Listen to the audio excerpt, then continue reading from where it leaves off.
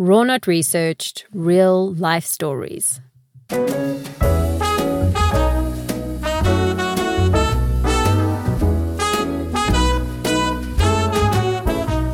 Hi guys, welcome to Inspirational Interviews, a super cool life stories platform where we showcase real life stories of people from all over the world. Brave hearts, famous or not, going out there doing their thing. These interviews are not staged. The conversations can go anywhere. What's your life story? Be inspired by these stories to create your beautiful life. With me, your host, Jen Rod.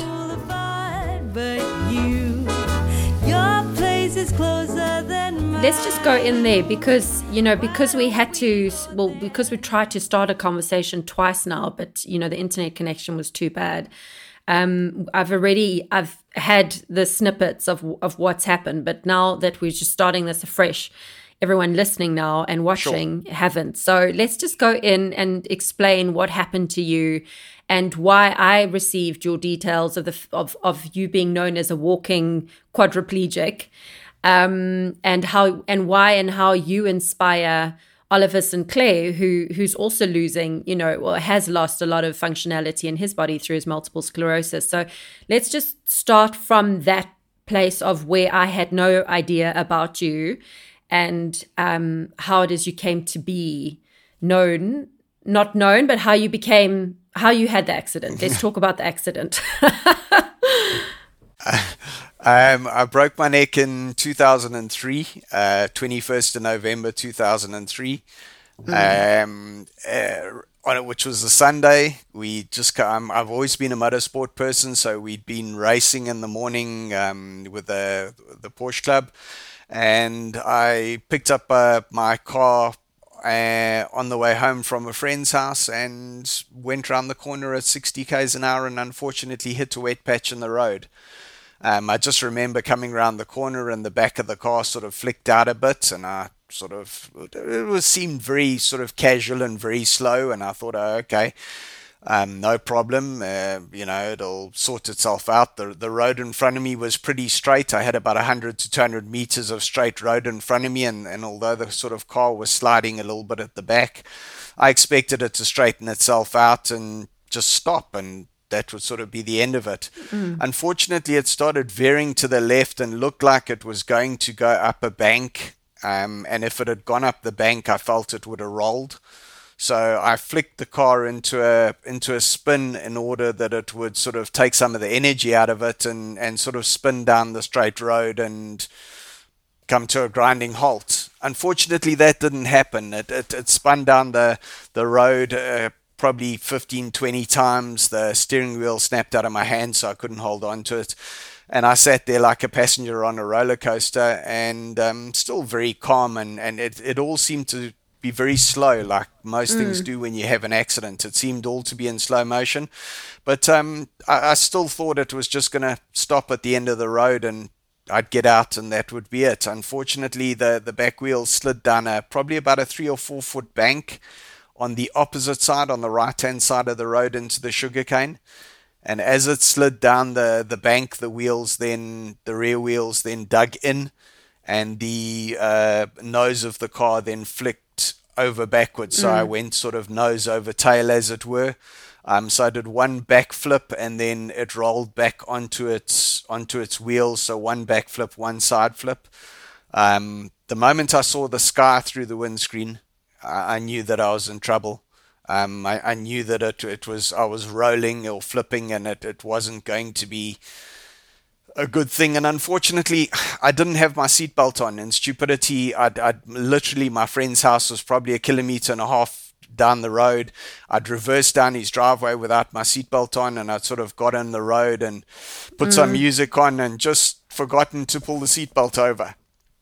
That left me loose and flying in the car, as it were. So while the car was doing its flipping and rolling, I went upward and my head connected with the front windscreen pillar, which then sent shockwaves straight through my neck, instantly shattering the bones in my neck.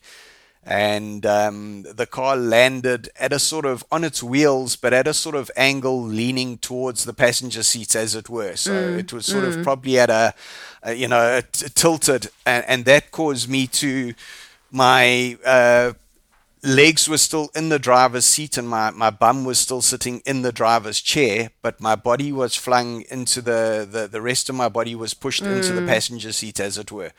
So I landed lying across the passenger seat with my face pushed up against the passenger door panel, and instantly couldn't feel my legs, couldn't move. Was in excruciating pain because my right arm, which was sort of hanging towards the driver's side, literally felt like it was broken in 100 places. The pain going through my arm was incredible, and that was obviously the nerve pain because the nerves were trapped in my neck. And there was a lot of blood because I'd put a dent in my thick skull on the roof of the car, so that, you know, when you have a head wound, there's always a lot of blood. So there was a lot of blood from the head, and I sort of landed, and then that was a life changed. Straight away, lying there, quite strangely. The first thing I thought of was we were building a race car at the time, and it still doesn't make sense why I first thought of this, but the first thing I thought of was, am I now going to have to change the controls to drive my race car? And that was literally the first thought I had when I landed. We'd raced 3 weeks before from Cape Town to Sun City in an event called the Fireball, and one of the guys there was paralyzed and driving a car. And the first thought when I landed was, am I now going to have to change the car that we've been building for the last few years to allow me to drive it?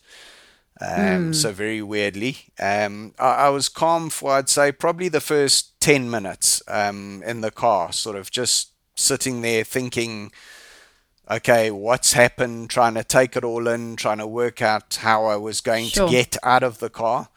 And also I couldn't really see because the way the car was on the side, the windscreen was broken, the back window was broken. The car was at a bit of an angle, and down a bank. So I was still sort of looking straight. I was looking where I could see. I was sort of looking up the dashboard, as it were. So I couldn't really see where I'd landed, how far down I'd landed in the sugarcane. Was I so far down that no one was going to find me, off the road? Was I going to be stuck there? And then I don't know whether you want to call it panic or frustration, but then the frustration sort of set in. And I wiggled around and tried to move, and eventually flung my right arm sort of up somehow, and it landed on my leg. And when it landed on my leg, I felt it. And I thought, okay, that's weird. I can feel my legs. This can't be that bad. Obviously, I've just, done some sort of damage. I didn't think broken neck or anything like that. I just thought, well, obviously I've done some sort of damage. I've still got sensation in my legs. I can still feel my legs. So although I can't move them, I must just be trapped in a funny position. And that was, it felt like about 15 minutes, but probably was closer to 5. And then a security guard from one of the complexes had seen me go off the road. And he stopped a car, and a gentleman came down. I still don't know who he was, but a gentleman came down and then sort of said, okay, he would call somebody as an ambulance or whatever the case is. And I got him to redial my phone so the friend whose house I just left could then come to the scene of the accident. So, yeah, that was how the accident happened. So tell me, what car were you driving then? It was a BMW M3 at the time, which is a fairly fast car, and all people sort of, it's got a bit of a bad reputation, and people sort of, the moment you mention M3, they think, high speed and whatever the case was. And it literally wasn't. It was literally at 60 k's an hour. It was a total freak accident. Under most circumstances, I'd say 99.9% of the time, even if the car had veered off the road, it wouldn't have rolled. It would have just slid into the sugarcane. It just happened the way it went off the road, and the angle that it went down the bank caused it to go sort of over backwards, and that was the issue. I've been in accidents at a way higher speed where in my youth where I've walked out of cars with minor scratches, and no permanent damage. It's just the way, as I always say to people, the takeoff was beautiful, the in-flight was fantastic, the landing not so good. So, and you weren't wearing a seatbelt. It is what it is. Actually, and I wasn't wearing a seatbelt. Which, I think in all honesty, people always go on about seatbelt. But I do feel that if I was wearing a seatbelt and I was in that position in the car where I couldn't move, I wouldn't have hit the roof. And I probably would have walked out of the accident. In all honesty, walked out of the accident without any serious damage. So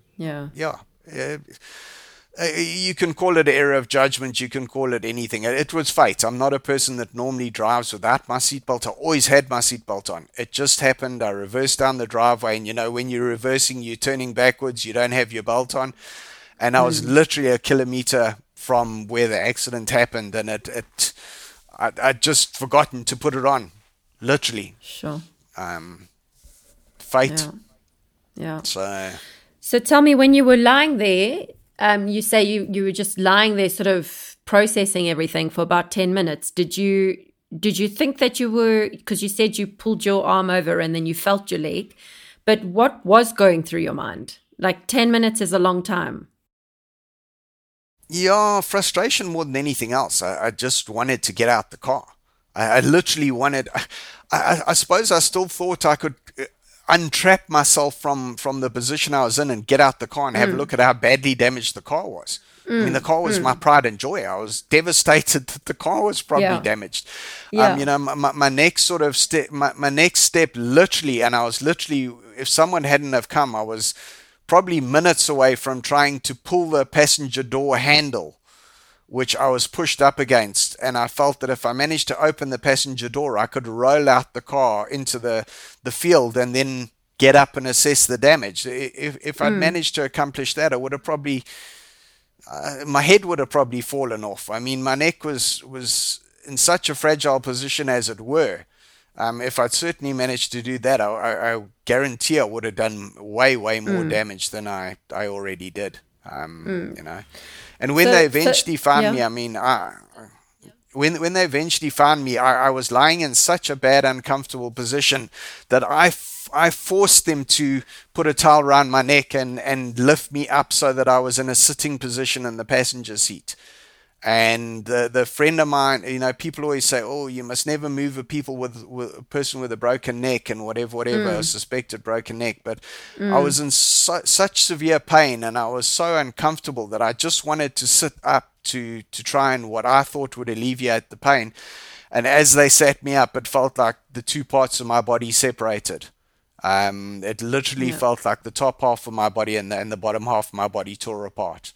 And I think that's where I did the most damage, was insisting that I be moved. And maybe if I hadn't have done that, things would be different. But you can't sort of dwell on things like that. I always say that I'd wriggled around so much, I'd probably caused so much damage anyway. It is what it is. You can't sit there and spend the last so many years thinking about it. It's done. It's done. It's one of those things. Get on with it, So the frustration, because I haven't heard you actually say this, but the frustration was that you were trying to move the whole time. Because the picture I had in my head when you were first 100%. Explaining it, you were trying to move. But you moved your hand. Okay. Yeah.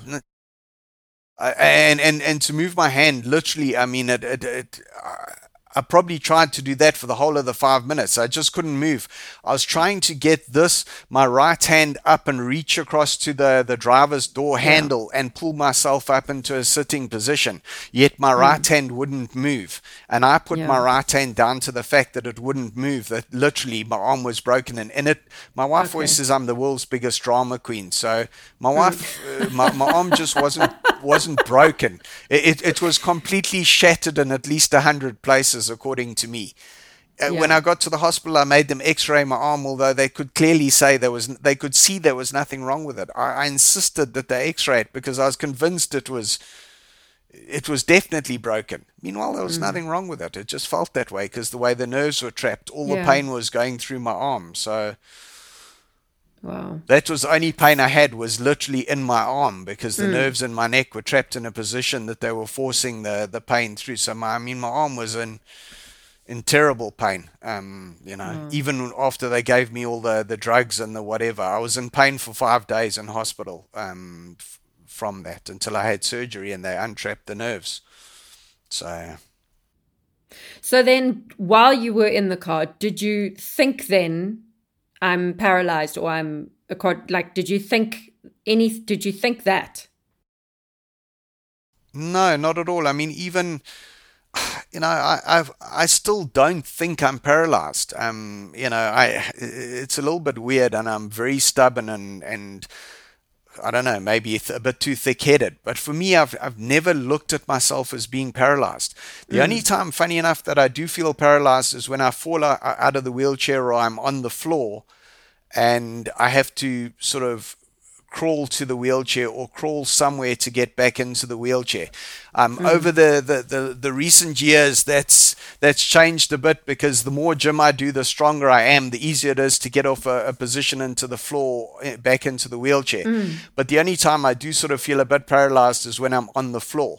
Even in a wheelchair, you don't kind of feel paralyzed because you're still quite mobile. You can push the chair around and you can move. I can jump on and off furniture. I can jump in and out of a car. And I can obviously stand with a walking frame and walk. So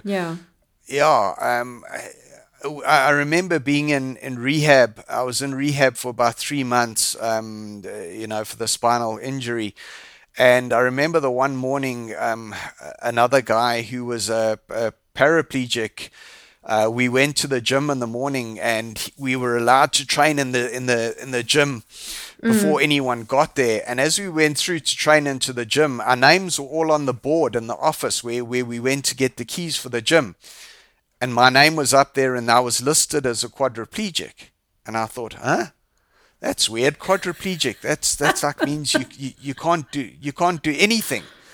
Yeah. I'm not a quadriplegic. What are they on about? And it was just a little bit of a shocker that they'd sort of. And I remember saying to the other guy, dude, they've listed me as a quadriplegic. That's not right. So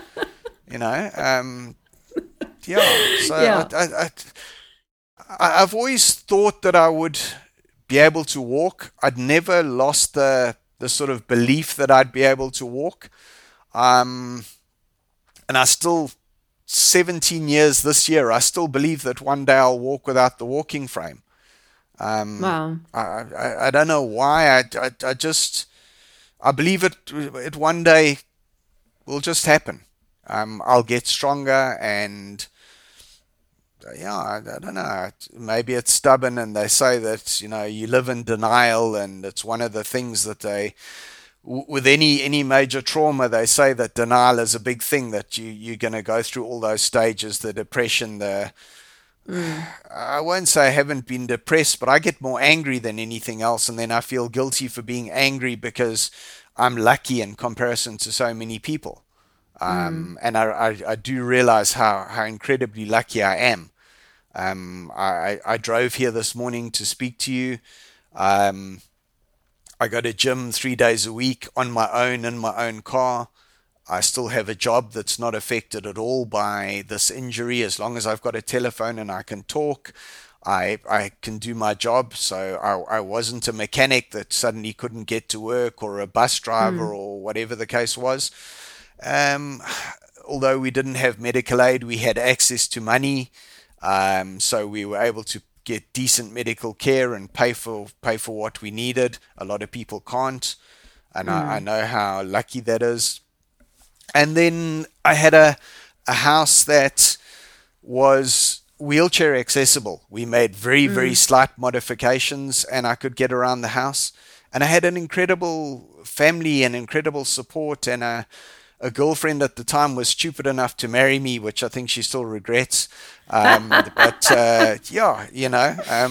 I gave her the opportunity to leave at the time, and she missed her opportunity. So yeah, she stuck with me now, and I was lucky enough to have a great support team, and I always believe that the people around you are way, way more affected by this than the person that has the injury. They've got to always. You can have a meltdown whenever you want, because you've suffered a traumatic injury, and if you decide you want to have a meltdown, people kind of understand. However, the people around you are there to hide. They hide their emotion because they're trying to be brave and be strong for you. And I always believe it's way, way more harder for like your parents and your other half and your siblings and your friends. I mean, a lot of people couldn't visit me in the hospital. They just couldn't see me in a wheelchair, and they couldn't bring themselves to accept it, and just disappeared out of my life because they, for them it was too much to accept. Seeing other people were as normal as they'd ever been and treated me the same as they'd ever treated me, but strangers treat you totally differently. Totally differently. People I used to see in the gym I used to train 5 days a week in the gym before the accident, and people I would see on a regular basis, that we've always been brought up to be polite and greet people. So if I see you 5 days a week in the gym, as I walk past you, I say hello, and I don't have to have a conversation with you. I just nod my head and say hello because you're a familiar face. I've seen you every day, and that be you a man or woman, a young, it doesn't matter. The people I saw regularly, I'd always greet. And I found some of the people were quite weird, quite offish at sort of saying hello or whatever. And the moment I had the accident, their attitude changed. People were all over you and inquisitive, and I think because maybe they felt guilty for staring at you, and then all of a sudden, because you'd seen them stare at you, they suddenly had to come over and ask you something. But you certainly get treated totally differently. Being in a wheelchair or whatever the case is. Funny, So tell me what you talk about work, and you obviously you're very aware of you're very grateful for your position, but you also see it that way. You choose to see it that way. Just tell us a bit about what you do and how you do make money, and what's that side of your life like? I'd like to say I'm a bank robber, but obviously, running out of the bank is not a profession for me. No, I have. Look, I'd get caught quite quickly. But I have two companies. I run an import-export business where I buy and sell various commodities all over the world. That was my main core business, and I also used to buy and sell Porsche spares as a hobby, which is now turned into my main business. So my main business is I buy and sell Porsche spares all over the world, and I do that from my house. So I've got everything set up at home, and as I say, as long as I've got access to an internet and the phone, I can get on a computer, and obviously these days with the internet, you can manage to do stuff like that. So I've always been fortunate enough to literally, while I was in rehab, I was doing import-export deals because my customers were still talking to me, and I still had my phone, and I was still able to organize to get stock moved, and I I'd just make a phone call and say somebody's coming to pick up that order, or we're sending a truck, or whatever the case is, and they'd pick it up and pack it and send it overseas. It's fairly easy to organize with the phone. And that's always been a plus. It's been a massive, massive bonus, because literally people, their lives, their careers, everything is affected. So I always say to people, when you're chatting to someone in a wheelchair, just think of where you're sitting at the moment, and imagine if where you're sitting in your little office or your place of where you're sitting. Imagine if you were stuck there now in a wheelchair, and suddenly you're in a wheelchair. Are you in a double-story house? Could you get downstairs? Would you have to move house? Your current career, could you do what you do now, or would you have to change your job? Would you be able to get to the bathroom in a wheelchair where you're sitting now? Are your corridors wide enough? Would you be able to get down to where you last left your car parked? If you suddenly think about those things for 5 minutes, it changes your whole perspective, because a lot of people will say, oh, hang on, I can't get to where my car is. I can't get to my bathroom because I wouldn't be able to get into my bathroom with a wheelchair because there's just not enough space in my bathroom. There are 4 stairs to get into, and then throw something in the mix, sit on your hands, and now all of a sudden you've just been promoted. You've gone from being a paraplegic to a quadriplegic because now you suddenly can't move your arms. Yeah. Your nose is itchy. Can you scratch it? No, you can't. You have to get someone to scratch your nose. You have to get someone to feed you, someone to shave you. All that suddenly has changed. And I can do a lot of stuff. My wife says I'm useless, that I can't do most of the stuff, but I can do a lot of stuff myself. She's convinced that I'd die within a week if she wasn't around. I think I'd last slightly longer than a week. But no, she's convinced I'm pretty useless. When I first had the accident, I literally, I sat down. I was lying down at the time in a hospital bed, but I said to her at the time, look, in all seriousness, we've been together for 8 years. You didn't sign up for this. This wasn't something that we expected to happen in our lives. And I really feel that it's not fair to expect you to stick around. And if you left, I wouldn't have an issue with it because I would understand it. And I meant that in all honesty from the bottom of my heart. Yeah. And she took one look at me and said, dude, seriously, you hardly did anything before the accident. It's not going to make any difference to the amount that you do. I do everything for you anyway. So, yeah. And tell me, because you don't have kids, huh? No, I've never wanted. I don't dislike children, but I've never been a kid person. Fortunately, I met somebody who felt the same. My wife has never really wanted kids. So we've got lots of animals. We both share a very serious passion for animals. And we've always had a lot of dogs, and she's got horses. And at one stage we had a bull for probably 13 years. We had a pet bull, which we raised from 3 days old to 13 or 14 years old. So we've had a lot of animals which we consider our kids, and never really wanted children, much to my mother's great disappointment. She nagged for a long time, hoping that there would be some grandkids. But it didn't happen. So and definitely not going to happen.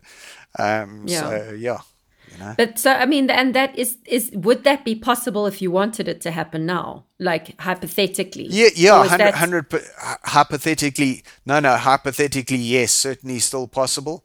But not something that I've ever wanted, and which is fortunate. I think if you're in things like that in a relationship are a breaking point for a lot of people. Sure. You want kids, the other half doesn't, that type of thing. So fortunately we had common ground there, and it was never ever something that either of us wanted. So it was, a great thing. So people, that's another thing. I mean, somebody who wanted kids and got into a position where they couldn't because of an accident, that could also break up a relationship. So But tell me, does it when you I mean, it's a very straightforward question here, but does it affect? I spoke to Oliver about this actually, and because we had to break our interview into 2 parts again because of the internet problem, he was quite open about this, in terms of taking Viagra, or they get help in certain ways, in that department. Obviously. But is that? Do you need that, or is that a separate muscle? Like, how does that work? Yeah, look, I mean, you don't need it all the time, and it certainly is, a separate thing. But everybody's different. As I say, that's the way where injuries are so weird that certain people, nothing will work, and other people, certain things will work. So yeah, it would always be possible for me to have kids if I wanted to. Yeah. Sure, I can't swing off the chandelier, like I potentially used to. So maybe, maybe the last 5 pages of the Kama Sutra are sort of impossible now, and handstands are out. But you adapt, Yeah. like anything. People learn to adapt, and they say Yeah. you never know what you can achieve until you're pushed to that limit. Um, So it's funny you yeah, saying that, right?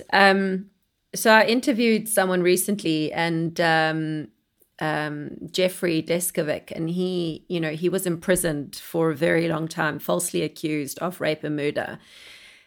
And he was saying how he couldn't think of anything worse. Actually, so he talks about jail and how jail was just the worst thing that could happen. But he referred to being in an accident and maybe becoming a quadriplegic being even worse than being wrongly accused and going to jail for doing something you didn't do. And it's funny how when you're in that situation as a human being, you handle it, and the question or yeah. the debate is it because of the way your mind is programmed, or from before, or is it that you choose, okay, I'm not going to let this get me down, and it's a choice at that moment, and then you react from there.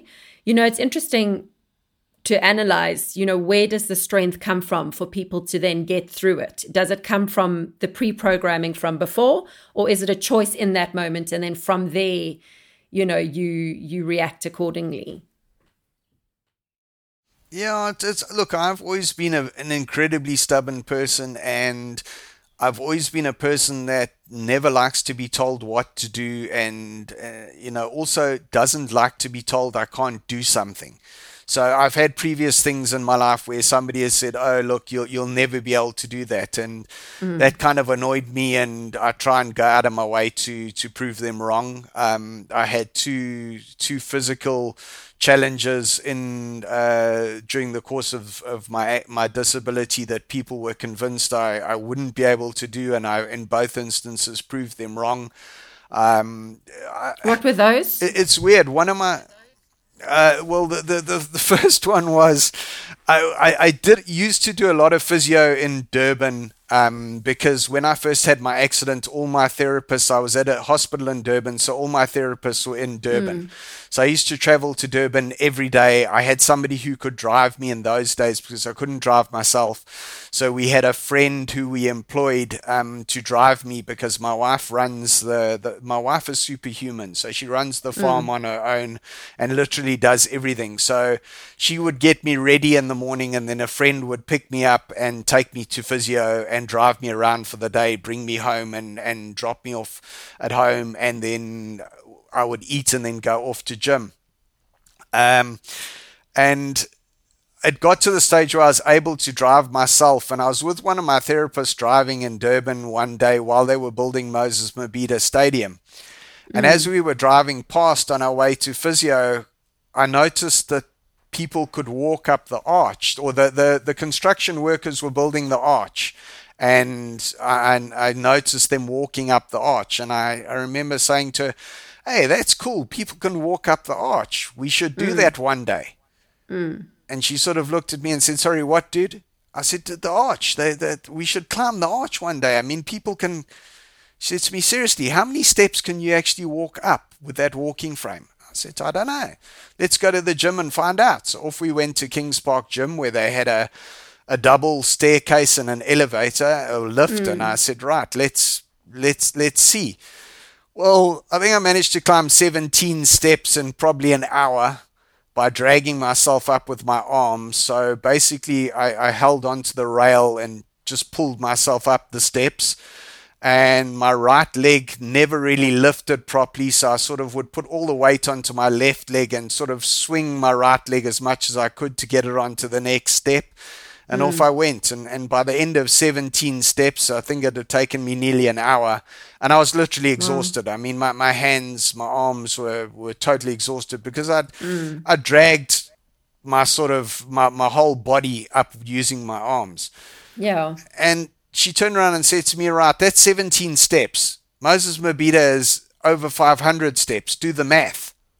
So I said to her, it's not a case of doing the math. We'll do some training and we'll do that in a year or so. And it became a little bit of a sort of standing joke, as it were. And somebody else heard about it. And I was quite serious about it. So we changed our training pattern. And what we used to do was we'd go to Kings Park instead of doing sort of any sort of type of exercise that we'd been doing in the past. We'd go to Kings Park and we'd climb stairs, and that's all we do. So we'd drag myself up the stairs and go down in the lift, and she would go down in the lift with the walker or meet me at the top with the walker, and then we go down the lift and back up the stairs again. And we did that until I could do more and more stairs. And I was quite adamant that I was going to do it, but I don't think anyone believed that I was going to do it. And a friend of mine who was one of the top x-ray doctors in Durban, a guy called Stuart Kidgel, Stuart and I raced 3 weeks before the accident. We used to race together. So 3 weeks before the accident, Stuart and I were racing together. And then when I had my accident, Stuart was the doctor on call when I was wheeled into the x-ray. So he was the doctor on call who saw me with my broken neck and had to break the news to my family that I was in very, very bad shape and there was no way I was going to walk or be able to move from the neck down. So while I was in rehab, it was in the same hospital that Stuart was in. I used to jump in the wheelchair and go up to Stuart's end of the hospital and say to him, look, check, I mean, my finger's working better, or you don't know me, I'm going to walk. And he used to always be quite amazed at how much functionality was coming back and how determined I was to get out of the wheelchair. So I kept in touch with him. And when I managed to stand, I told him, and he was very shocked that I could even stand, never mind walk. And sort of over the years, I'd sort of said to him, this is what I was, able to do. And the fact that I could stand and even walk sort of 2-3 steps on a walking frame shocked everybody. And the Moses Mabhida was in 2012. So my accident was in 2004, sorry.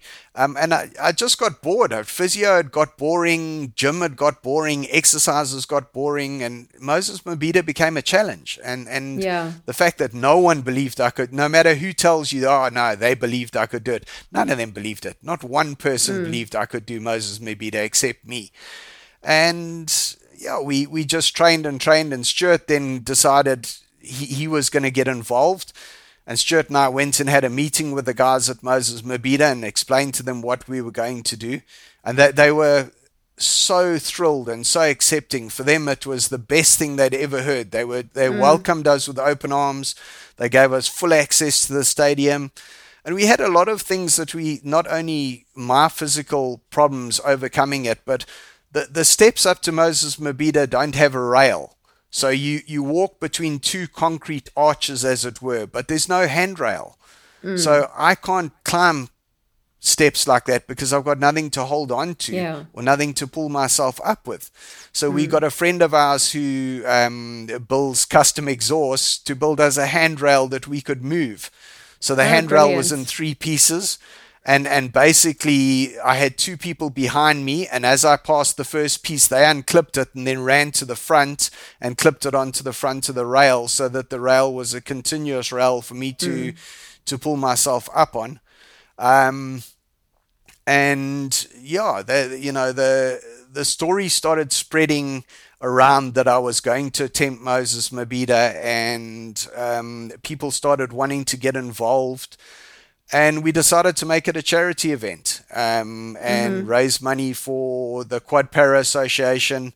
for spinal cord. The rugby players, the guys involved in the Chris Berger, Petra Jackson rugby players' spinal cord fund, because where I was training at Kings Park, one of my trainers used to do Pilates with the rugby guys.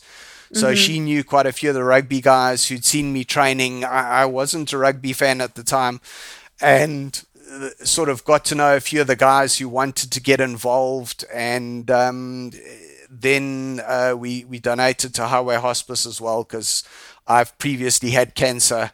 So we wanted to also donate to Highway Hospice.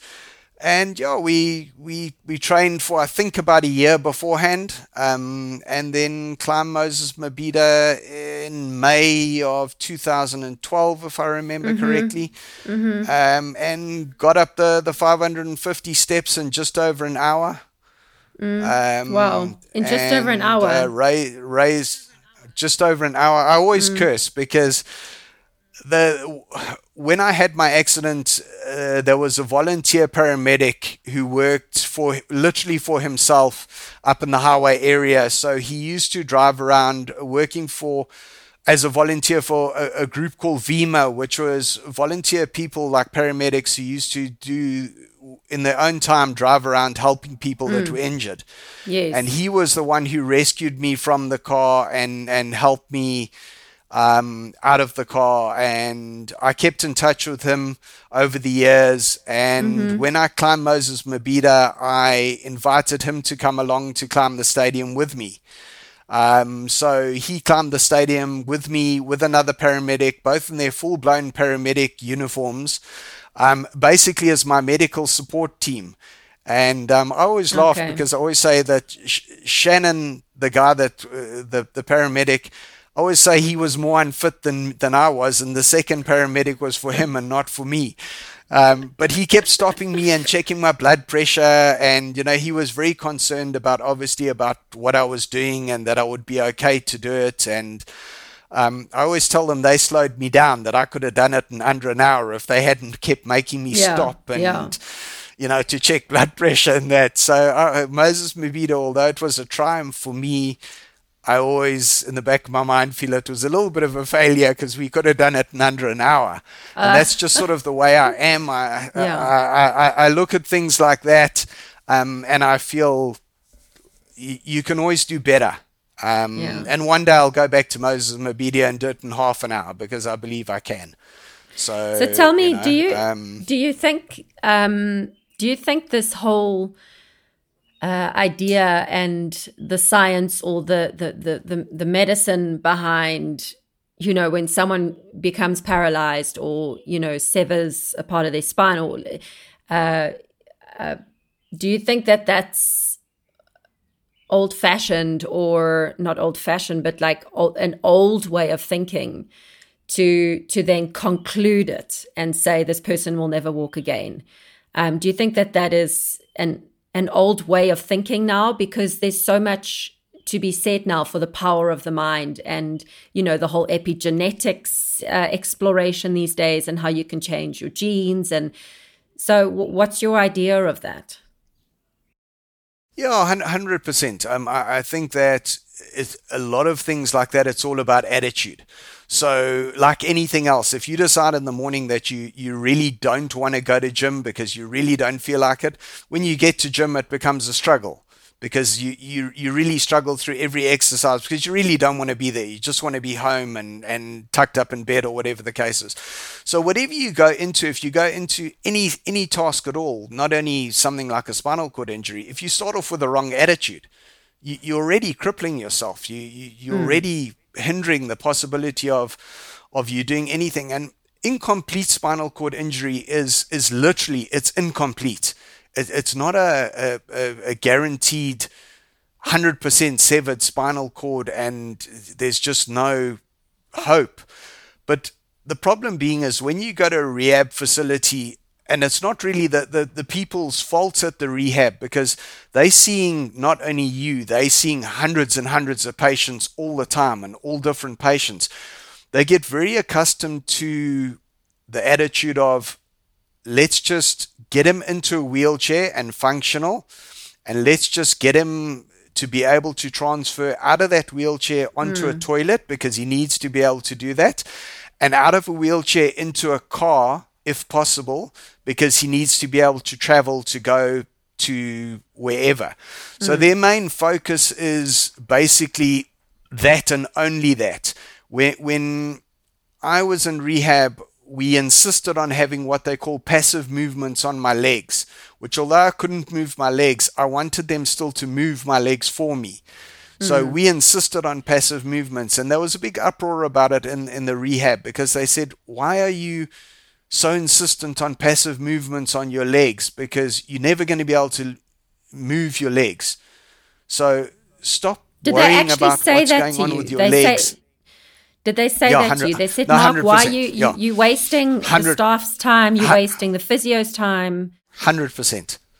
So that was the attitude. And don't get me wrong, there are a lot of good people and a lot of caring people and a lot of great people that helped me while I was in rehab. But the attitude in rehab literally was, let's get him functional into a wheelchair, and let's get him functional, being able to get in and out of a car and on and off the toilet. He will never walk. With me being so insistent, I had a change in therapists at the rehab, and I got someone who was more willing to let me try and walk in walking parallel bars and try and stand and stuff like that. But they really think that they still now, people that see me from the rehab many years later, because sometimes I get asked to go to a hospital or to go to rehab and talk to somebody who's just had an accident, to try and give them a bit of emotional support and whatever. And I get told off for giving them false hope. And I don't try and give them false hope. I just try and explain to them that you need to adapt, and you need to try and work out the best way forward. Don't just give up. So if you decide the best way forward is, if you're paralyzed from the neck down and you can't do anything, and you're never going to be able to do anything, what is the best you can make out of that situation? Because it's not going to do you any good just to go into a total depression and totally give up. And it's easy for me to say that because I have a very, very easy life in comparison to a lot of people.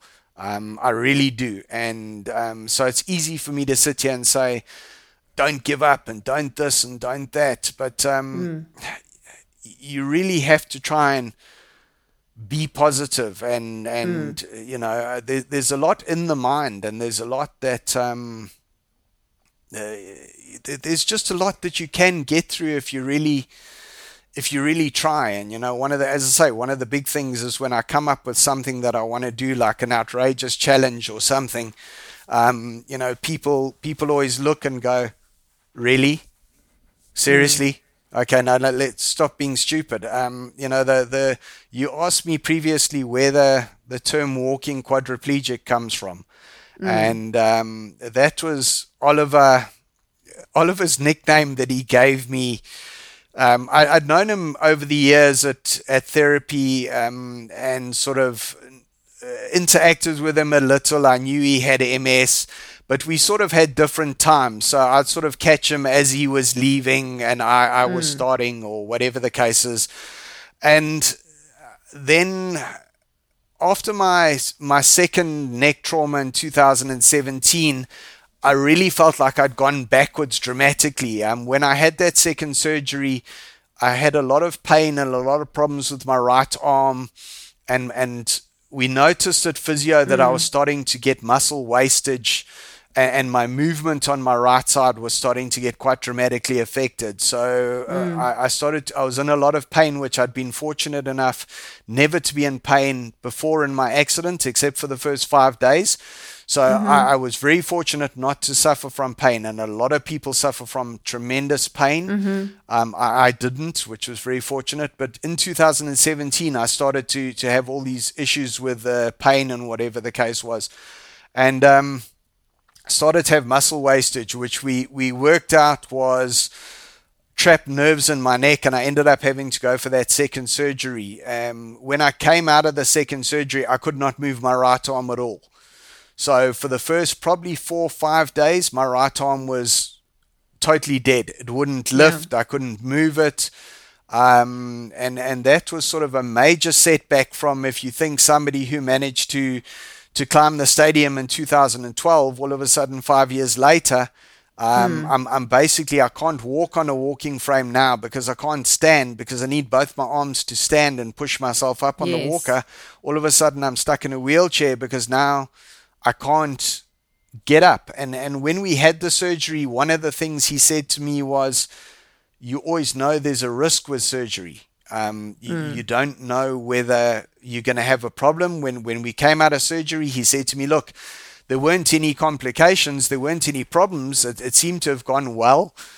I'm not sure why you can't move your right arm at this stage. Maybe it's swelling or whatever. Let's just see how it goes. Unfortunately, within a week or so, it started to improve.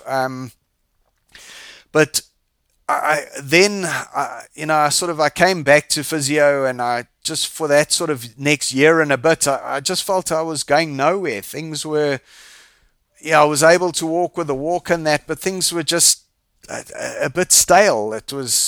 There was no challenge, there was no anything. And on the way to physio one morning, I was driving through to physio. It was probably about a year after I'd had that surgery, and I was listening to the radio driving through to physio, and they just announced that they just finished the East Coast Radio 5K walk.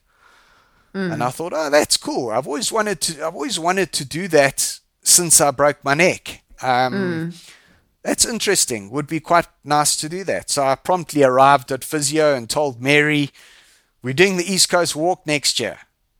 And she sort of looked at me and said, sorry, we what? And I said, we're doing the East Coast 5K next year on the walker. So she said to me, well, okay, yeah. And when I walked, my right foot dragged very badly. I always say it was like dragging a tree stump behind me, because I used to go through regularly wear through shoes because my right toes were basically dragging on the floor with my foot pointed out. And my leg was totally stiff, so I couldn't unlock my knee. I always say it was like taking Viagra and it went to the wrong place. So my knee was totally stiff, my leg was totally stiff, and I couldn't unlock my leg, couldn't unlock my right leg to basically walk. So with a walking frame, I used to, on my left leg could move forward, but my right side and my right leg was literally dragging behind me, sort of stuck out in a full lock position, and was very difficult to unlock. So Mary and I then took a walk around the gym and did our first training exercise about a year before the East Coast walk. And we managed to do 500 meters in an hour. I stopped 4 times. And I was literally dead on my feet. I think for the next 2 days, I couldn't walk. And Mary sort of looked at me and said, that's 500 meters in an hour. Just work that out logically, that to do the East Coasts based on that speed, you're going to take 10 hours to do the East Coast 5K. So I said, well, yeah, but you just keep at it. And I've always approached things like that. To me, I've always had a love for racing and a passion for speed and stuff like that. So for me, this became a race car challenge. Like any motorsport event, I was the race car, and I needed to properly plan my strategy and where I was going to stop and how I was going to approach the race. And as long as I planned things properly and worked it all out, I was confident I was going to do it without an issue. And so we literally, from the first... From the first training session, we timed it. And I still to this day time every walk that I do. I'm looking for improvement. And when I was slower one day, we would analyze it and work out why I was slower and what had changed and whatever the case is. And we just trained solidly for the year. By the time we finished, I think we'd done 300 hours worth of training and close to 275 kilometers of walking. And in May 2019, I walked the East Coast 5 kilometer, and it took me 5 hours and 38 minutes. But I did it. contrary to what people believed, and I proved all the people wrong that didn't think I would do it, and I managed to do it. Yeah. So tell me something. What were you? Tell me about your childhood quickly. Just paint that picture for me. What were you like as a child? What was your childhood like? Your parents, how were they with you? We had a fantastic childhood. We were very well looked after, very well loved by our parents. I was born overseas in England. I left when I was 4, and we moved to Zambia because my dad went and worked in Zambia on the mines, and we all moved to Zambia. And then in 1976, so it makes me very, very old. But in 1976, we moved to South Africa. And we've always lived in this area, and we had a great childhood. My parents were old school. We were naughty little kids, and we pushed them to the limit all the time. But my parents brought us up where we respected my parents, and we were naughty kids, but we were also we were well brought up kids. My mom just used to give us that look that the old school parents gave you, and we knew we were in trouble. She didn't need to escalate it and tell us she was going to tell Dad, who would then discipline us. If Mom gave us the look, we knew it was time to behave. But of course, we pushed it to the limits wherever we could. My mother still tells me today that I'm not too old for a good hiding. So there we go. Yeah, so you knew the consequence would be a very good hiding. No, 100%. So we behaved. We took chances where we could and drove our parents nuts, and we got caught stealing my mother's car, and we did all sorts of naughty things that kids do, and all sorts of stupid things. But we had a great childhood. We really did. Yeah. We were well cared for. We were well loved, and we had a great childhood. And we is how many of you? There are 3 of us, a brother and a sister. My brother unfortunately passed away a number of years ago. So it's just my sister, and my folks are both still around. My dad actually turns 80 this month. And I hope I've got his genes, because he looks nothing like 80. So I'm hoping that I've got Dad's genes. So earlier on, you said you spoke about fate, and you said you just you felt it was just meant to be this. It was there's you forgot to put your seatbelt on. You never do. It was just down the road. Why do you think this happened to you, or needed to happen to you, or in this philosophical? I don't really think it needed to happen, or it just happens. Shit happens. I mean, there's nothing you can do about certain situations. People always, when I say it's fate, I don't mean that it was it happened. It was one of those things, and just deal with it. I don't believe that certain things are laid down for us in life. If you put your fingers in the toaster, they're going to get burned. That's a fact. So actions have consequences. It was one of those things. I don't know why I didn't have my seatbelt on, and I'm sure life would have been differently if I had. It just happened. It is what it is. There's not much you can do about it. You can't change it. We move forward, eh? Yeah.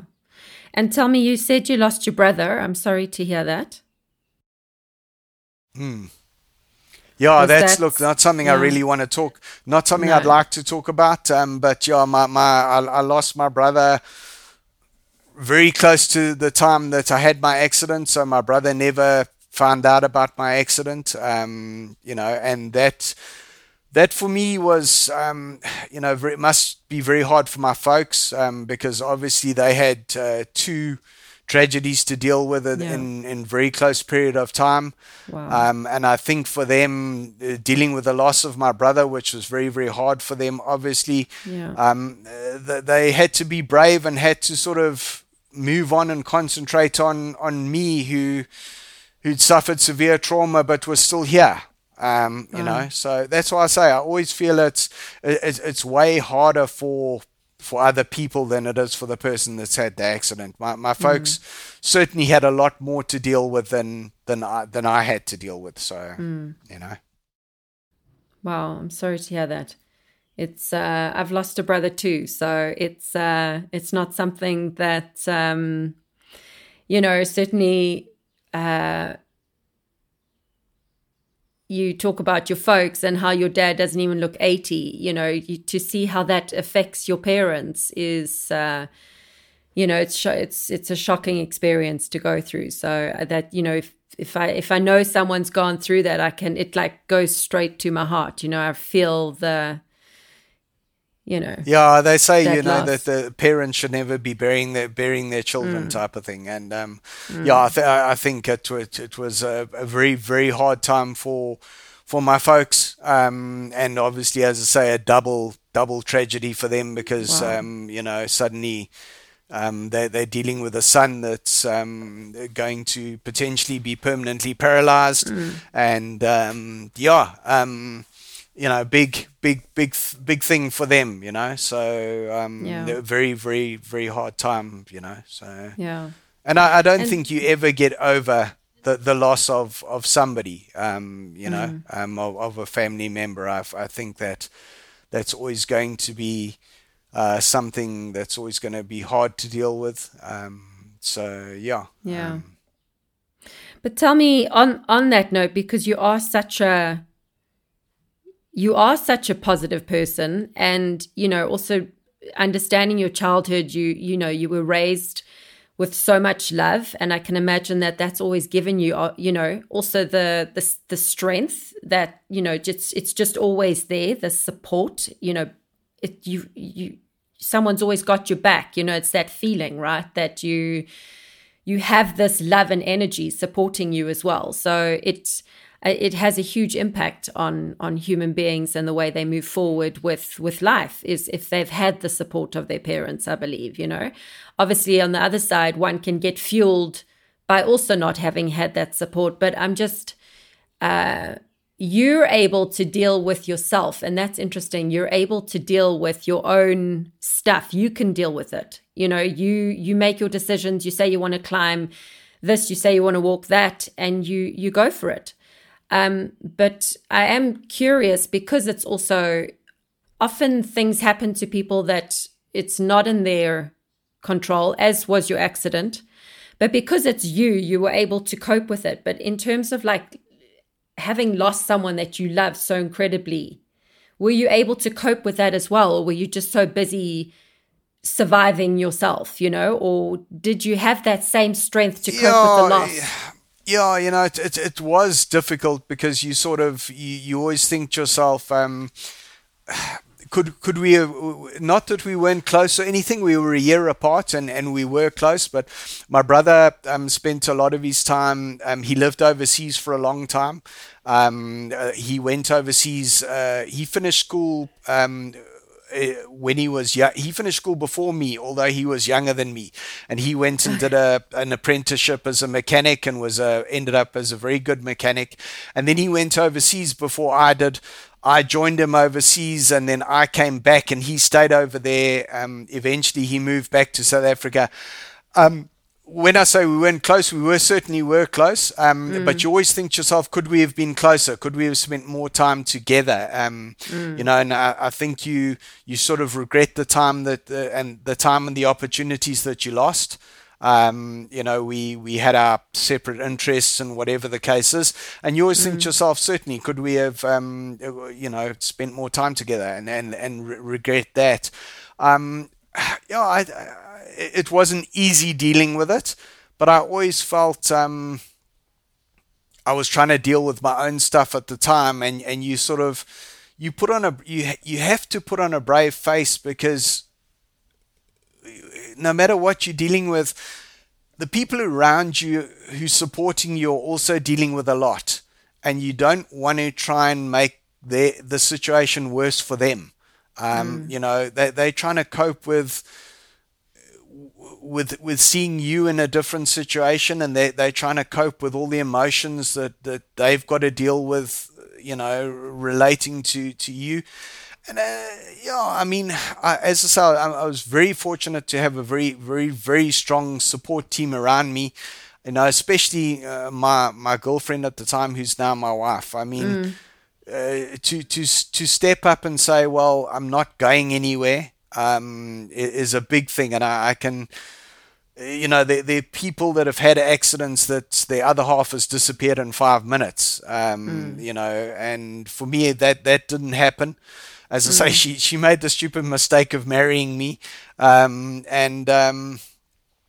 yeah, it's hard for the people around you, So, and I get angry with I get very frustrated and very angry with a lot of things, and not being able to do silly little things like sometimes turn a tap off or whatever. Like the tap will get stuck and I can't turn the tap off, because I just don't have the strength to do it.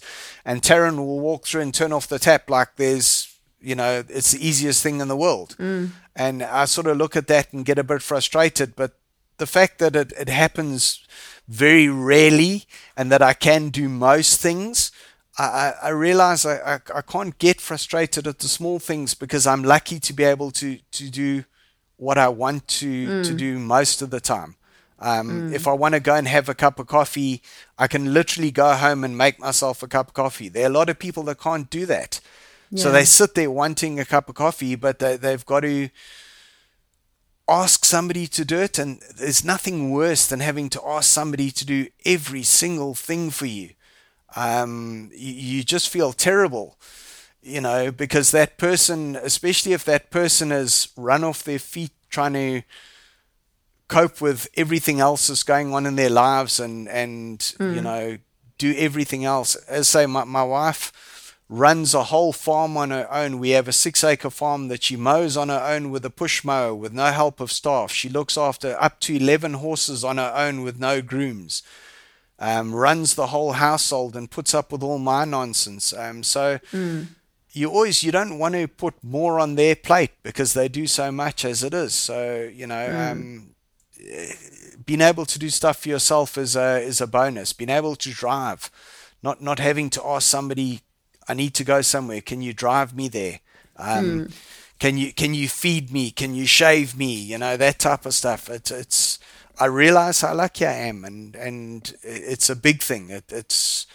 I really do feel guilty the moment I sort of get a bit frustrated or get a bit sort of not depressed with life, because I'm not really that type of person, but just get a bit, sometimes it's a bit much type of thing. Then you start feeling guilty because you think you've got no right to feel like that, because you can do so much for yourself. Snap out of it. Get yourself sorted out. Stop being an idiot. You're very fortunate and very lucky, and you need to realize that. So I've heard you say quite a few times feeling guilty. This association and this connection with the sense within you of feeling guilty. Like, where does that come from? I don't know. I just feel there's always somebody worse off than you. You don't really have the right to complain if guaranteed I can find somebody worse off than you in 5 minutes. Sure, there's always somebody better off than you, but there's always somebody worse off than you. Just be grateful for what you have, and situations are difficult and whatever the case is, but yeah, I mean, I can do so much. I can't feel sorry for myself, and I just feel too guilty because other people would trade places with me tomorrow. I can tell you 10, 15 people that would love to be able to jump in a car and drive and can't. Oliver can't drive himself. So, I mean, Oliver would love to be able to drive himself, I'm sure. So I can drive myself. I can't moan about my situation, and sure, I can't race anymore, but at this point, and I lost what was a big part of my life before, but I can still do so much, so. And have you always been this positive person, having this positive outlook? Have you always had that, or have you had to come to learn to be like this? I don't really think it's a positive outlook. I think it's just stubborn, eh? I'm really just I'm that stubborn and determined that I won't be beaten. I always say that if I'm a bit thick-headed, so I feel that if my hand got cut off, I'd probably think I could grow another one. Which obviously I can't, but I'd probably be convinced that I could eventually grow another hand or something stupid. I'm just so stubborn that there's people still think I'm in denial, but if I'm in denial, I'm in denial. It's been 16, 17 years, and if that's the way I cope with a situation, then that's the way I cope with it. I still don't believe, as you know, that I'm paralyzed, and well, what is it that that's just me. When you say you're stubborn and in denial, and you say it with such energy also and conviction, what is it that you don't want to be? Like, what don't you want to be? I don't want to be beaten. I'm always. I won't say I'm always disappointed in myself. I'm not always disappointed in myself, but I always feel I can do better. Moses Mabhida was an example. I felt I should have done it in under an hour. When I did the East Coast 5K, for me, the goal was to do it in under 5 hours. It took me 5 hours 38. So when I finished it, was I happy I finished it? And was I proud that I finished it? Sure, 100%. But was I disappointed? 100%. I always feel I could have done better. It's never enough. Enough is never enough. You can always push yourself harder. You can always do more. I'm never going to be satisfied no matter what. Has that ever driven you? Has it ever driven you in a negative way? Has it ever not driven you in a negative way, but has it ever led you to a negative place? That idea of I never want to be beaten. In a way, because you're never satisfied. So you're always kind of a little bit frustrated. I think I've got some form of OCD. My wife says it is definitely impossible. I'm the messiest person on the planet, and there's no way that I've got OCD being so messy.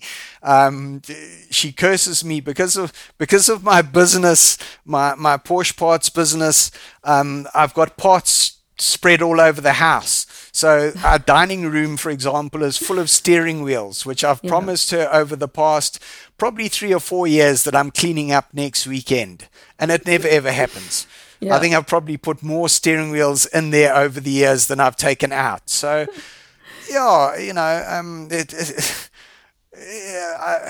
a way, I suppose that the negative side of it is that you're never satisfied, but the positive side of it is that I always feel I can do better. So I go to gym every time thinking I can be stronger. I can push more weights. I can do whatever. And I'll have a bad day, and I don't really get frustrated to the point of getting depressed about a bad day. I just think, well, okay, that's a bad day.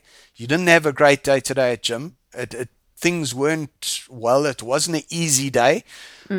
Just next day will be a better day. Just do better next time. Just push yourself harder next time. Just get over it. You'll sort yourself out. You have a bad walk. My body after the accident does some very strange things, and even the physiotherapists, we laugh and always say that I'm wired backwards since the accident, and that certain things just don't work. And then for some reason, like, I'll have my best walk ever, and I'll do my fastest time and my best walk ever, and then 2 days later, I'll get a back spasm and I won't be able to stand in the wheelchair. So I'll be stuck in a wheelchair for a week or 2 weeks, and we can't work out why it's happened or what's happened. And then suddenly out of the blue, I'll be up and walking again and do my best time. It is what it is. You just deal with it as you sort of go along and learn to adapt and make a plan. I mean, it gets frustrating when you can't do what you used to do. And yeah, when in 2017, when my neck got really bad, it got very frustrating. It got very being back in a wheelchair was depressing in a way. Certainly, it gets you down. Um, you just got to. I just get angry and try and move forward. Yeah. I find Yeah. anger helps me. Being a bit angry about it instead of being depressed about it. Yeah. That anger helps fuel me. Yeah. So It's nice to yeah. hear that also, also for people listening. Because in society and in life, we get so brainwashed growing up, and, just the messages out there, growing up of, it's not good to show anger. And, as children, often children are taught that, not to show anger, not to show pain, not to show these emotions that are actually, like you say, you use anger to fuel you. And it's nice, for people to also, who are going through a hard time at the moment, to maybe try and find a bit of that anger inside them, and actually realize, like, am I being, because a lot of the time people go towards the depressed route, right? So it's nice for them to sort of say, well, okay, that hasn't been working for me. Let me try and access that anger button and let's see if that works for me, and try and see if that can fuel me forward. It's nice to hear you verbalize that. Yeah, it's this year is 17 years since my accident, and over the last 17 years, when I first had the accident, I remember it happened in November the 21st, and I always sort of first thought I'd be home by Christmas and be walking by Christmas. That obviously didn't happen. It took a long time. I'd say a long time. It took at least 6, 7 months before I was standing and able to do anything on a walking frame.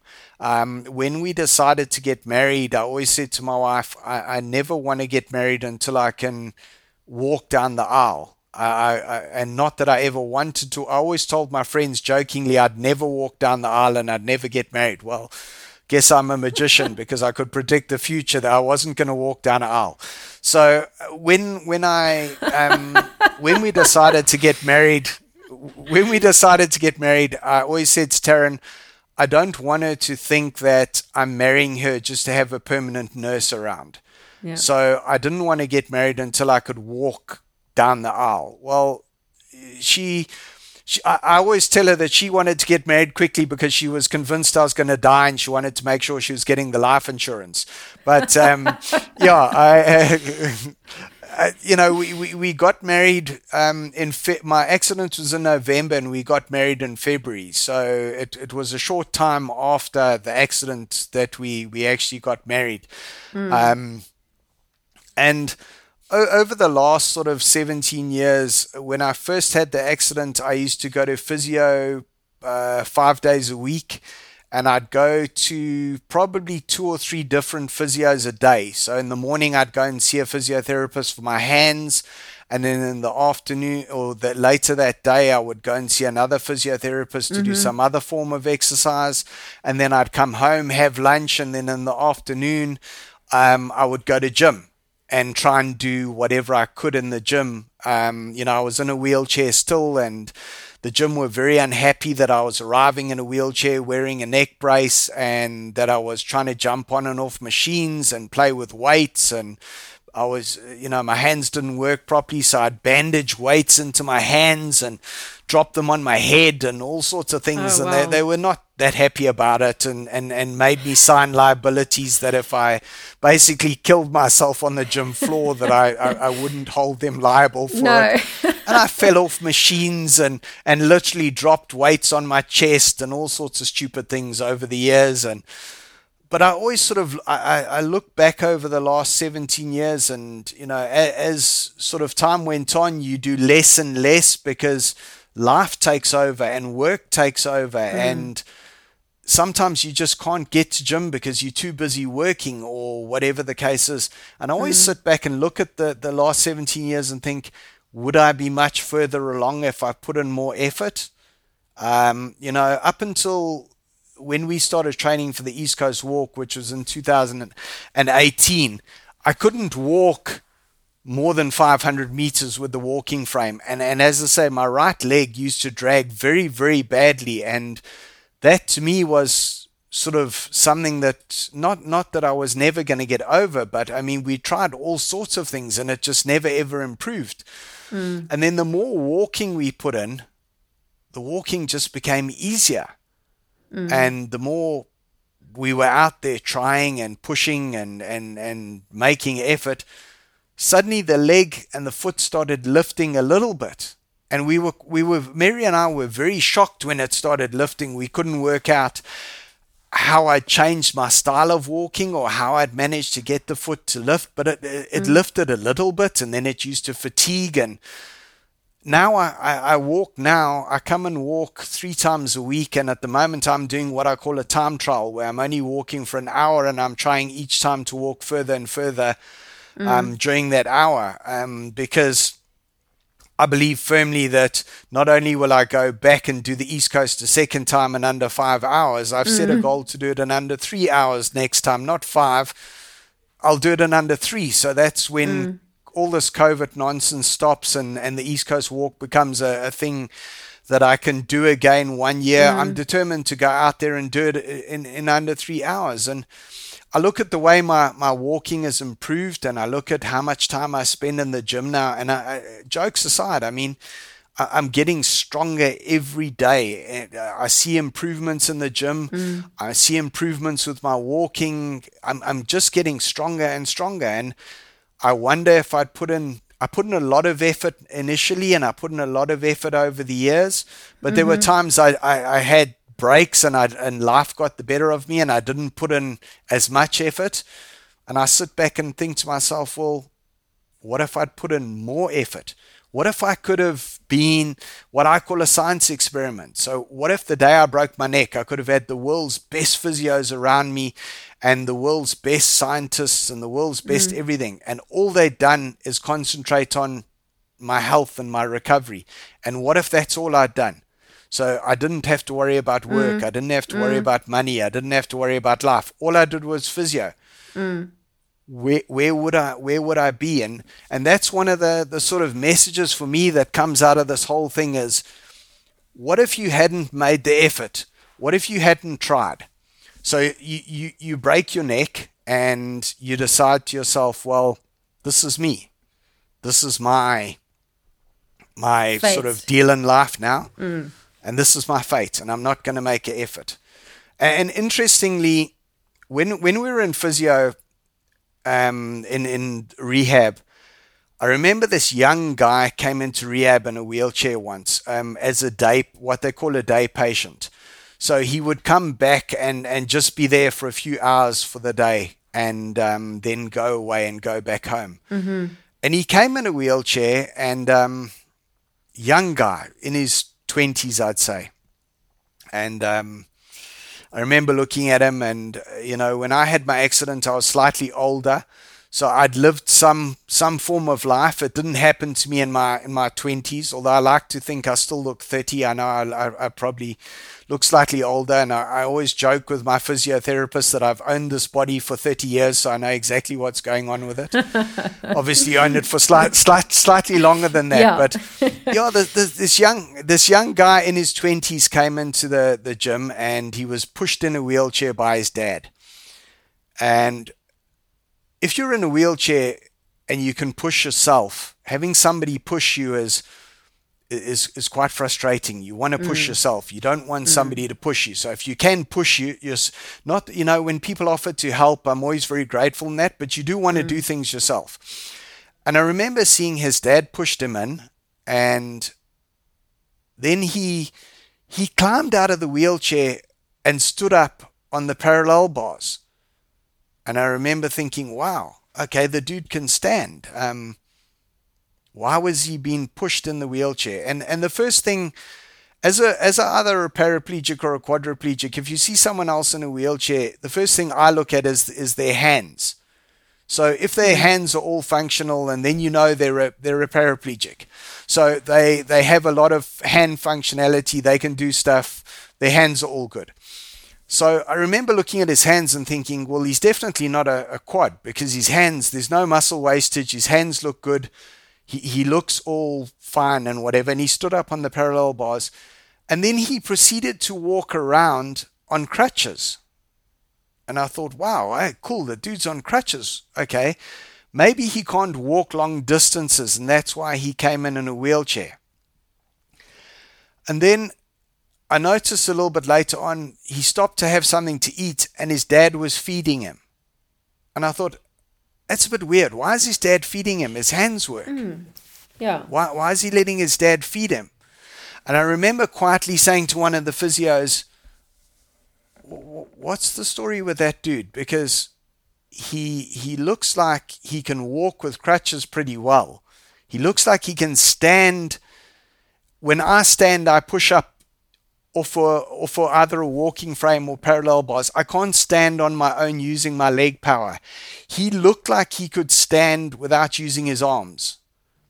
So I was a bit confused as to why he was being fed. And I sort of quietly asked, and she said, oh, he can actually walk with crutches. He chooses not to. He sits at home and watches TV basically all day and comes in for the odd physio because he's forced to come in. But he can actually walk with crutches. He's not confined to a wheelchair. But he is paralyzed in a way that he probably couldn't walk 3Ks on crutches. So he probably does need the wheelchair on a part-time basis. Yes. But he certainly didn't need to be fed, and he certainly didn't need to be cared for in the way he was being cared for. He made that choice.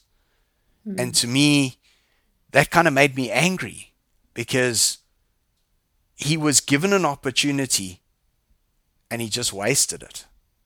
I mean, there's so many people out there that if I didn't make an effort to try and better my situation, there's so many people out there who would absolutely kill to be in my position and have the opportunity to stand on a walking frame and have the opportunity to get into a car and drive.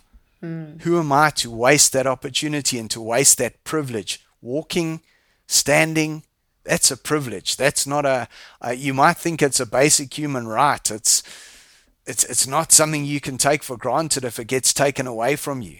And if it gets taken away from you and you've got the opportunity to potentially stand again and to potentially walk again, seriously, are you gonna waste that opportunity? I saw a guy at the gym once complaining, running on the treadmill, complaining on how difficult it was. And as I walked past him, I said to him, dude, run because you can. Some of us would love the opportunity, and just kept walking. Because really, seriously, run because you can. Some of us would kill to be able to run. Just to be able to do that again, to be able to get out and run, and, you know. You don't waste your opportunities that you're given. I'll never waste my opportunity to go to the gym. There are days that I curse and I get to the gym and I literally drag my sorry ass around that gym, and every single exercise feels like somebody's put triple the weight on, and I just can't wait to get through it and get home. But I never want to waste that opportunity of being able to go to the gym, or being able to go to physio, or being able to do something, you know. It's just, you don't have the right to waste that opportunity. You really don't. It's just I don't know. Sort of, yeah.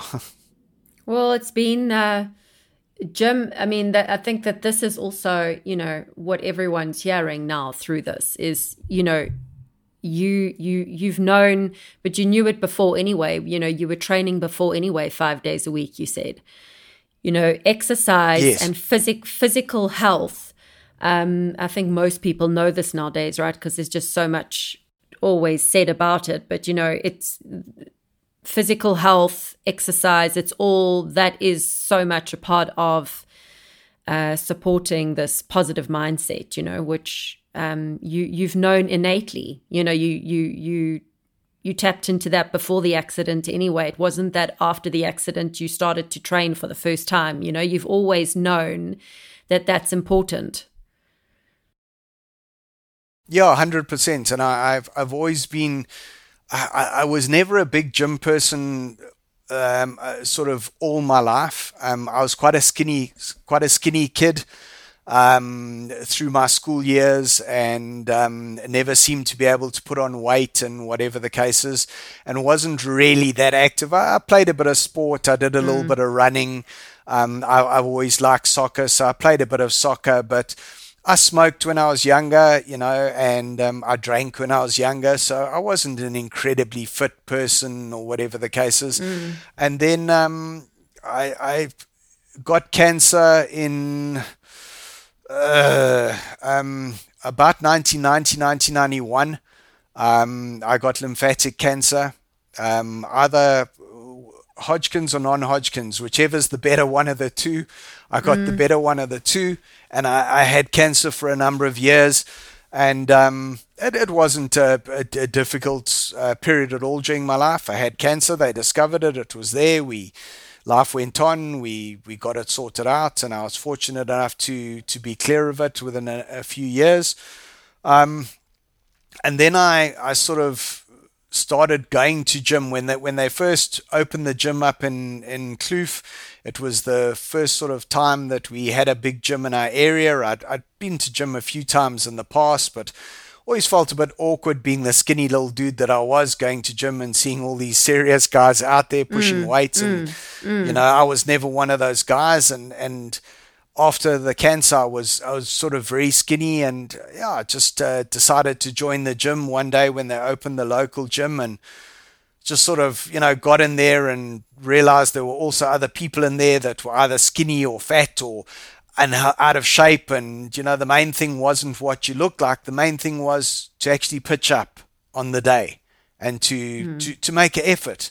And I firmly believe that when I see people in the gym nowadays, that it's not all about what you look like. It's about the fact that you're actually there in the gym.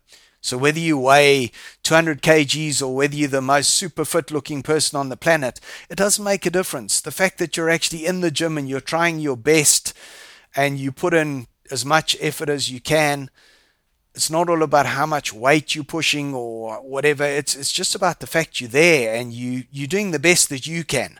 You're putting in your best effort. And I started to love the gym, and I started to see results in the gym, and it became a sort of a challenge for me to be better, to be stronger, to be faster.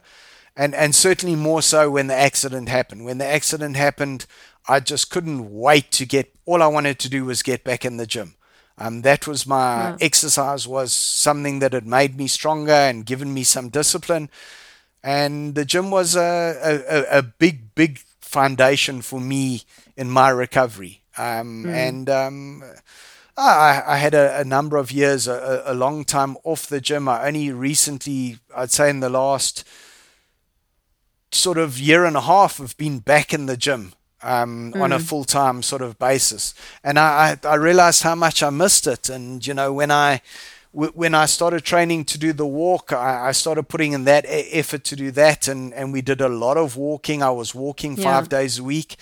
And then once we completed the walk, I wanted to change things up a bit. So I decided, well, I still need to walk, because if I don't walk, literally, like when the first lockdown came, I was unable to get out and walk properly at physio, because trying to walk at my house with 5 insane dogs, and dogs trying to knock you over every 5 minutes and be part of the walk and part of the exercise is just, it's a no-no.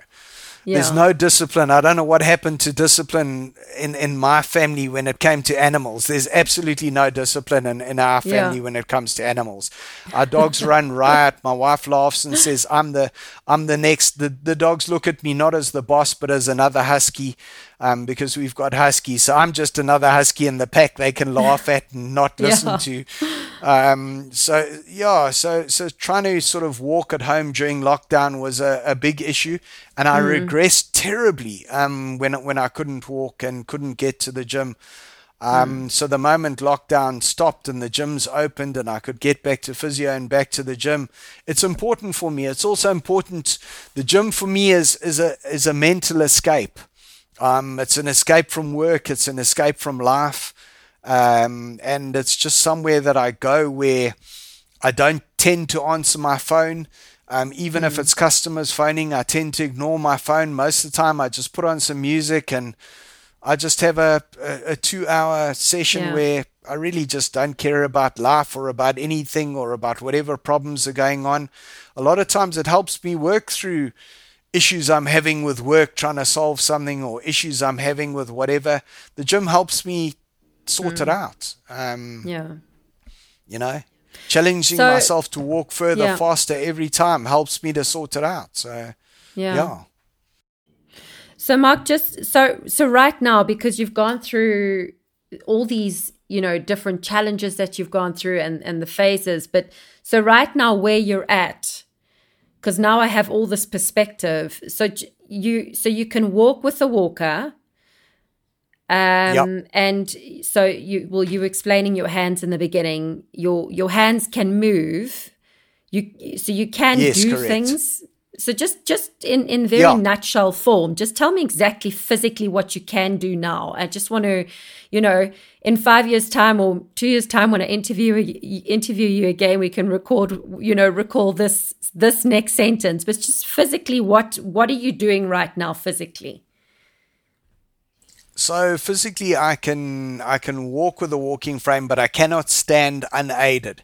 So I could, if I'm sitting on a couch and I don't have the walking frame in front of me, I cannot physically stand up.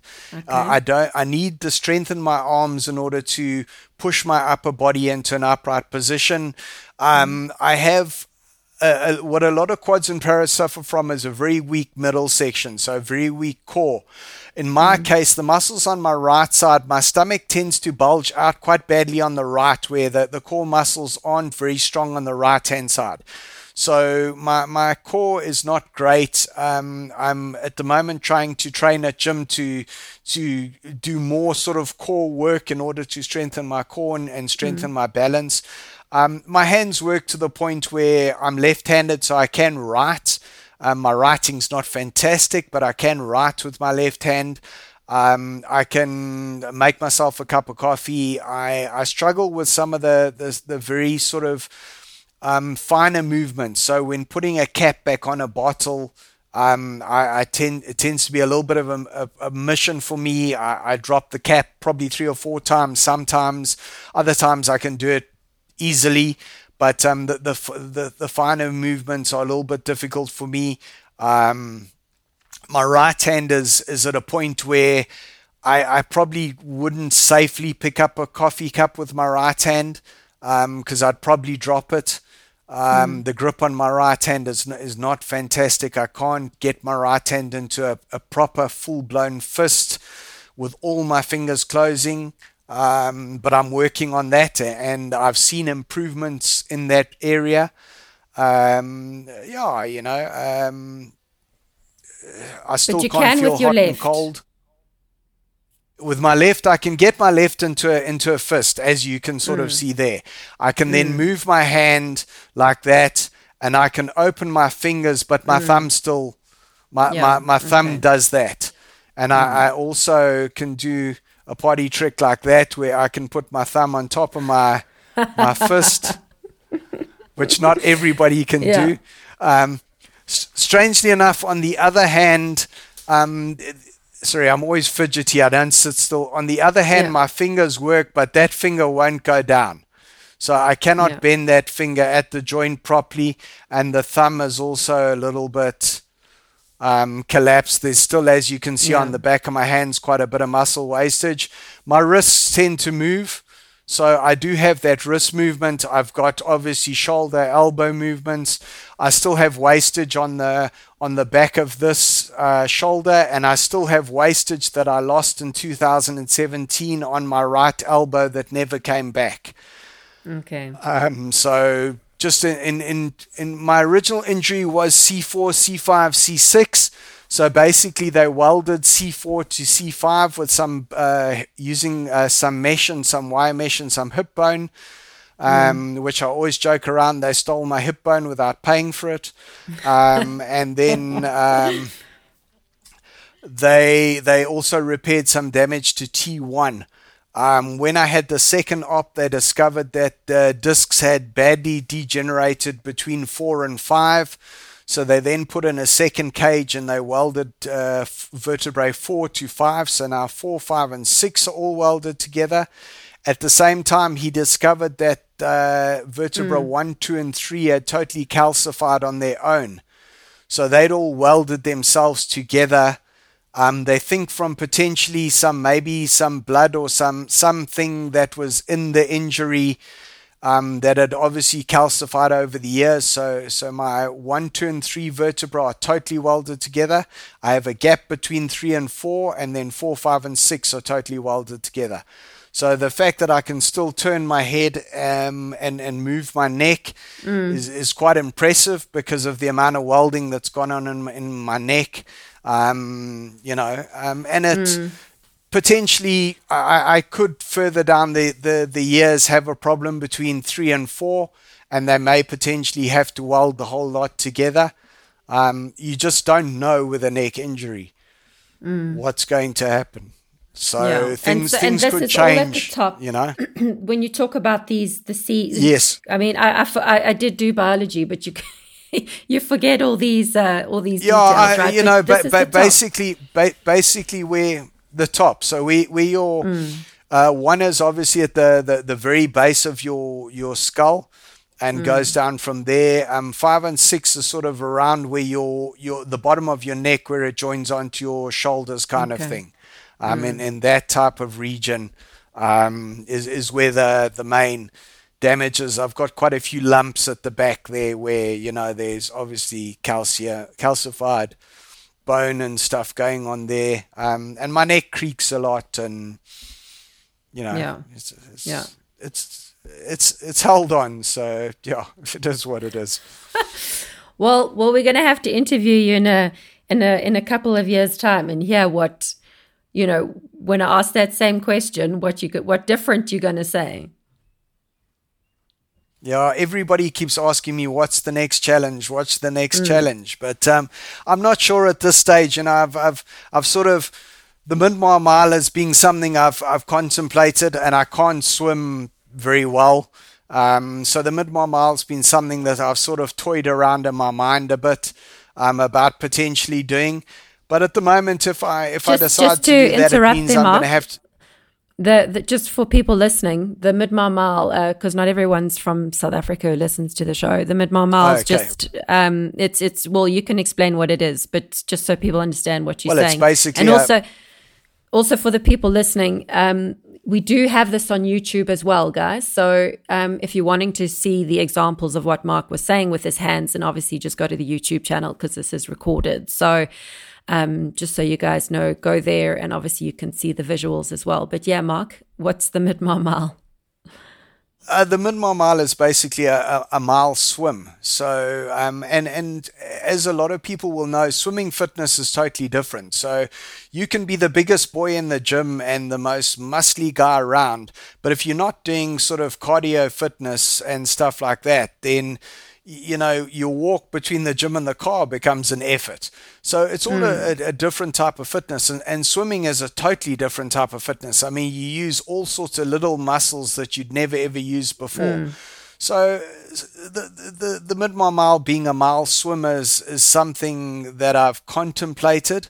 But at this stage, it would mean I'd have to sort of change my whole training routine and potentially stop as much walking as I'm doing and as much gym as I'm doing in order to change things up a bit to do the swim. Yeah. And I'm just not there yet. I'm quite happy in my sort of walking and my gym, where I don't really want to change up to do this, the swimming and the amount of effort that it would put into to do the swim.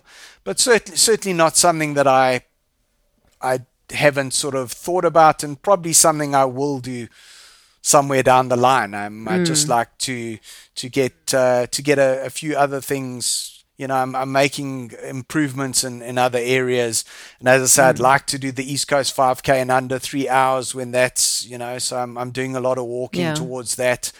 Yeah. And spending a lot of time in the gym. If you're in a wheelchair, the more sort of time you spend getting stronger arms, stronger triceps, stronger biceps, stuff like that, the more your life improves, the more mobility you get.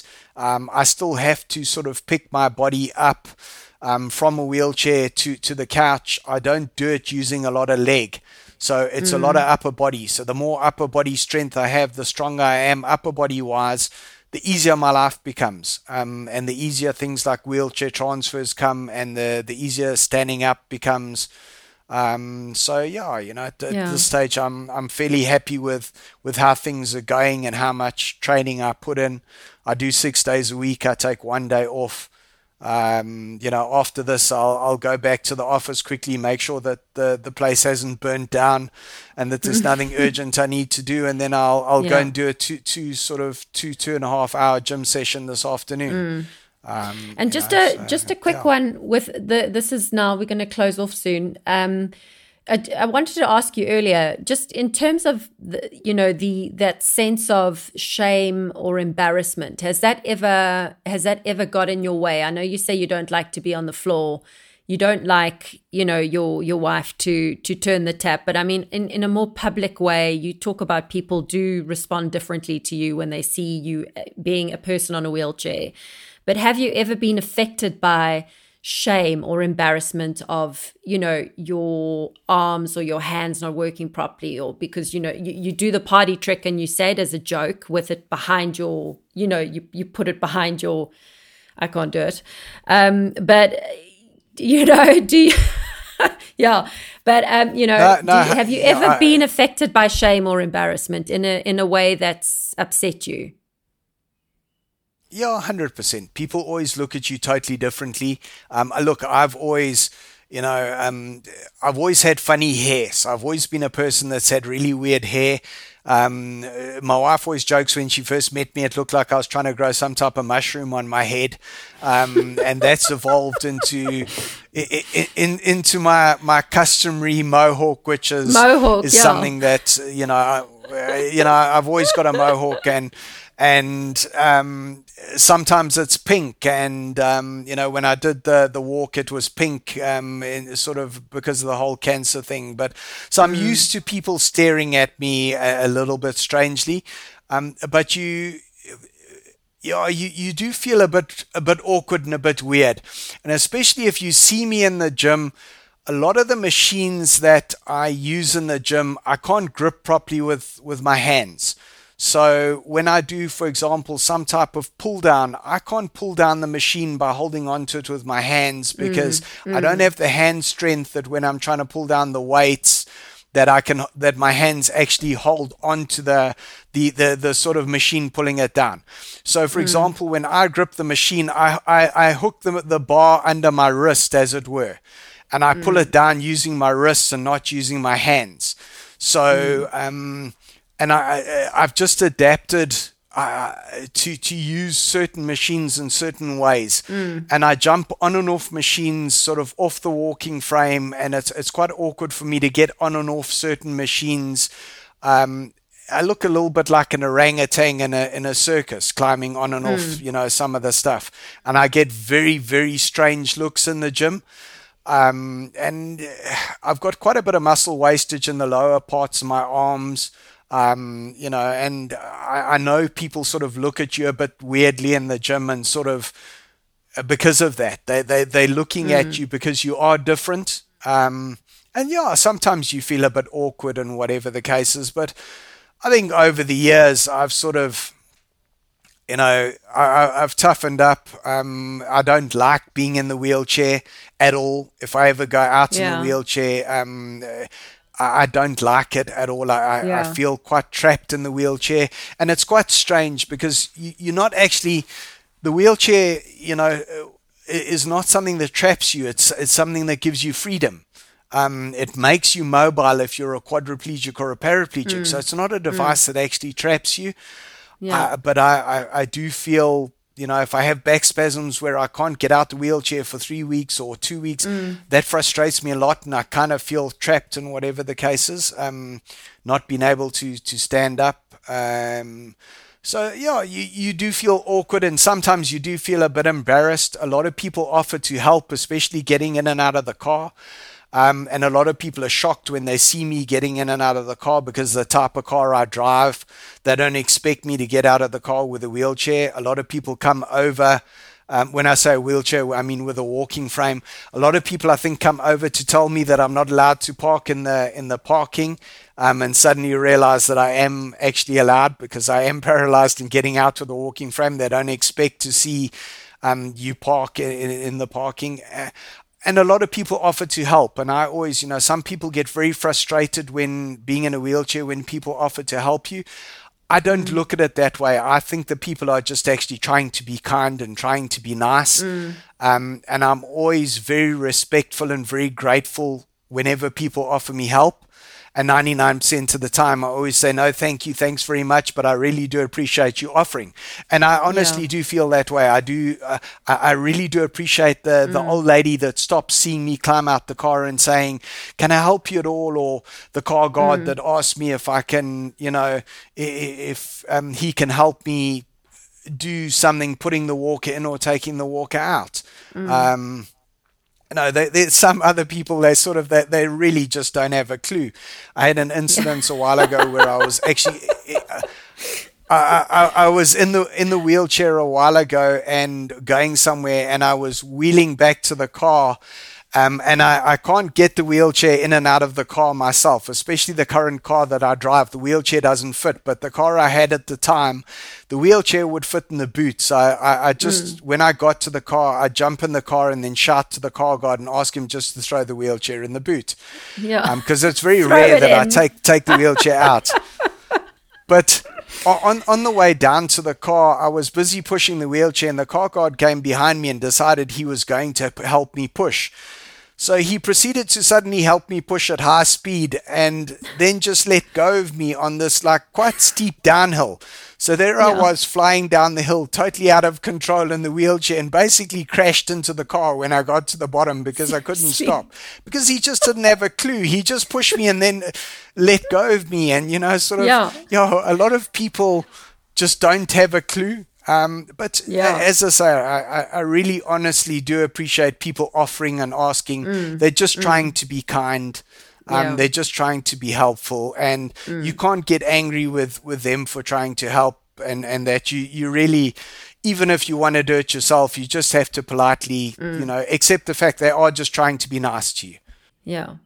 But so in closing on that and now closing off, I mean, what advice and how do you actually then, in your mind, what is the little conversation that you have with yourself in your head when you are feeling that shame or that embarrassment? How do you reprogram yourself to get right again or to get past that moment?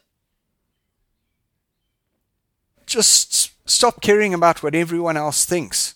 You've been laughed at. But do you say that in your head? For the past... Yeah, but at that moment where you're feeling shame, you say that in your head. You say, Mark, just stop it. Don't worry about what those people think.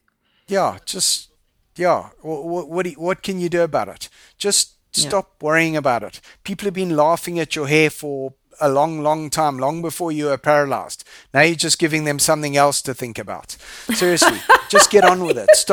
Stop stressing about it. I go to the gym. My main competitor in the gym and my main competitor in any challenges is not the person opposite me. It's me. I don't really need to beat you or beat that person pushing more weight than me. I just need to beat me. I need to be better than me every single time I go into that gym or I start walking. I need to be stronger, faster. I need to be better than the last time. And I always need to be better. And I've just got myself to beat. It's not about beating anyone else, although I certainly look at people in the gym pushing weights and I think, I can push a bit more than that. And I'm broken but not beaten, as it were. So a part of me does want to beat other people and be better than other people and stronger than a normal person who doesn't have an injury. But it's not the be-all and end-all. The be-all and end-all is to beat myself. I've just got to be better every time. There's just there's no choice. It is what it is. That's it. Cool, Mark. All right. Well, nice to talk to you, Jen. Nice to finally have a conversation that we didn't have to have all the interruptions and all the problems. So nice that we finally got through it. Well, and now I know why, because you just don't give up. So you made goddamn sure that this conversation was still going to happen. Cool. Yeah, really cool to chat. And we'll keep in touch. Just send me lots of pictures so we can use those in our footage and our reels and stuff that we create from this. And I look forward to, just reconnecting later on and seeing where you go. But I think that, what's also cool is you don't have to swim the mid-mile, like you've already beaten, yourself. You've already won, and I think just your you can always balanced... be better. Cool. Well, let's end on that. You can always be better. And I think that that's a good drive for human beings, right? It's just that little push, because it's good. It keeps us going. It keeps us alive, keeps us challenged. 100%. As Oliver says, don't limit your challenges, challenge your limits. You can always be better. So guys, that's it for this week. Thanks for listening. Share the show with all your family and friends. As I always say, sharing is caring. Go to the website, inspirationalinterviews.com, and also join the club, please. There you'll have access to really super cool features and also, great guest content, and you will be a part of our live interviews. Find us on YouTube, Instagram, Facebook. Thanks for listening, guys, and see you on the flip side. It's for living. Let's see where this song might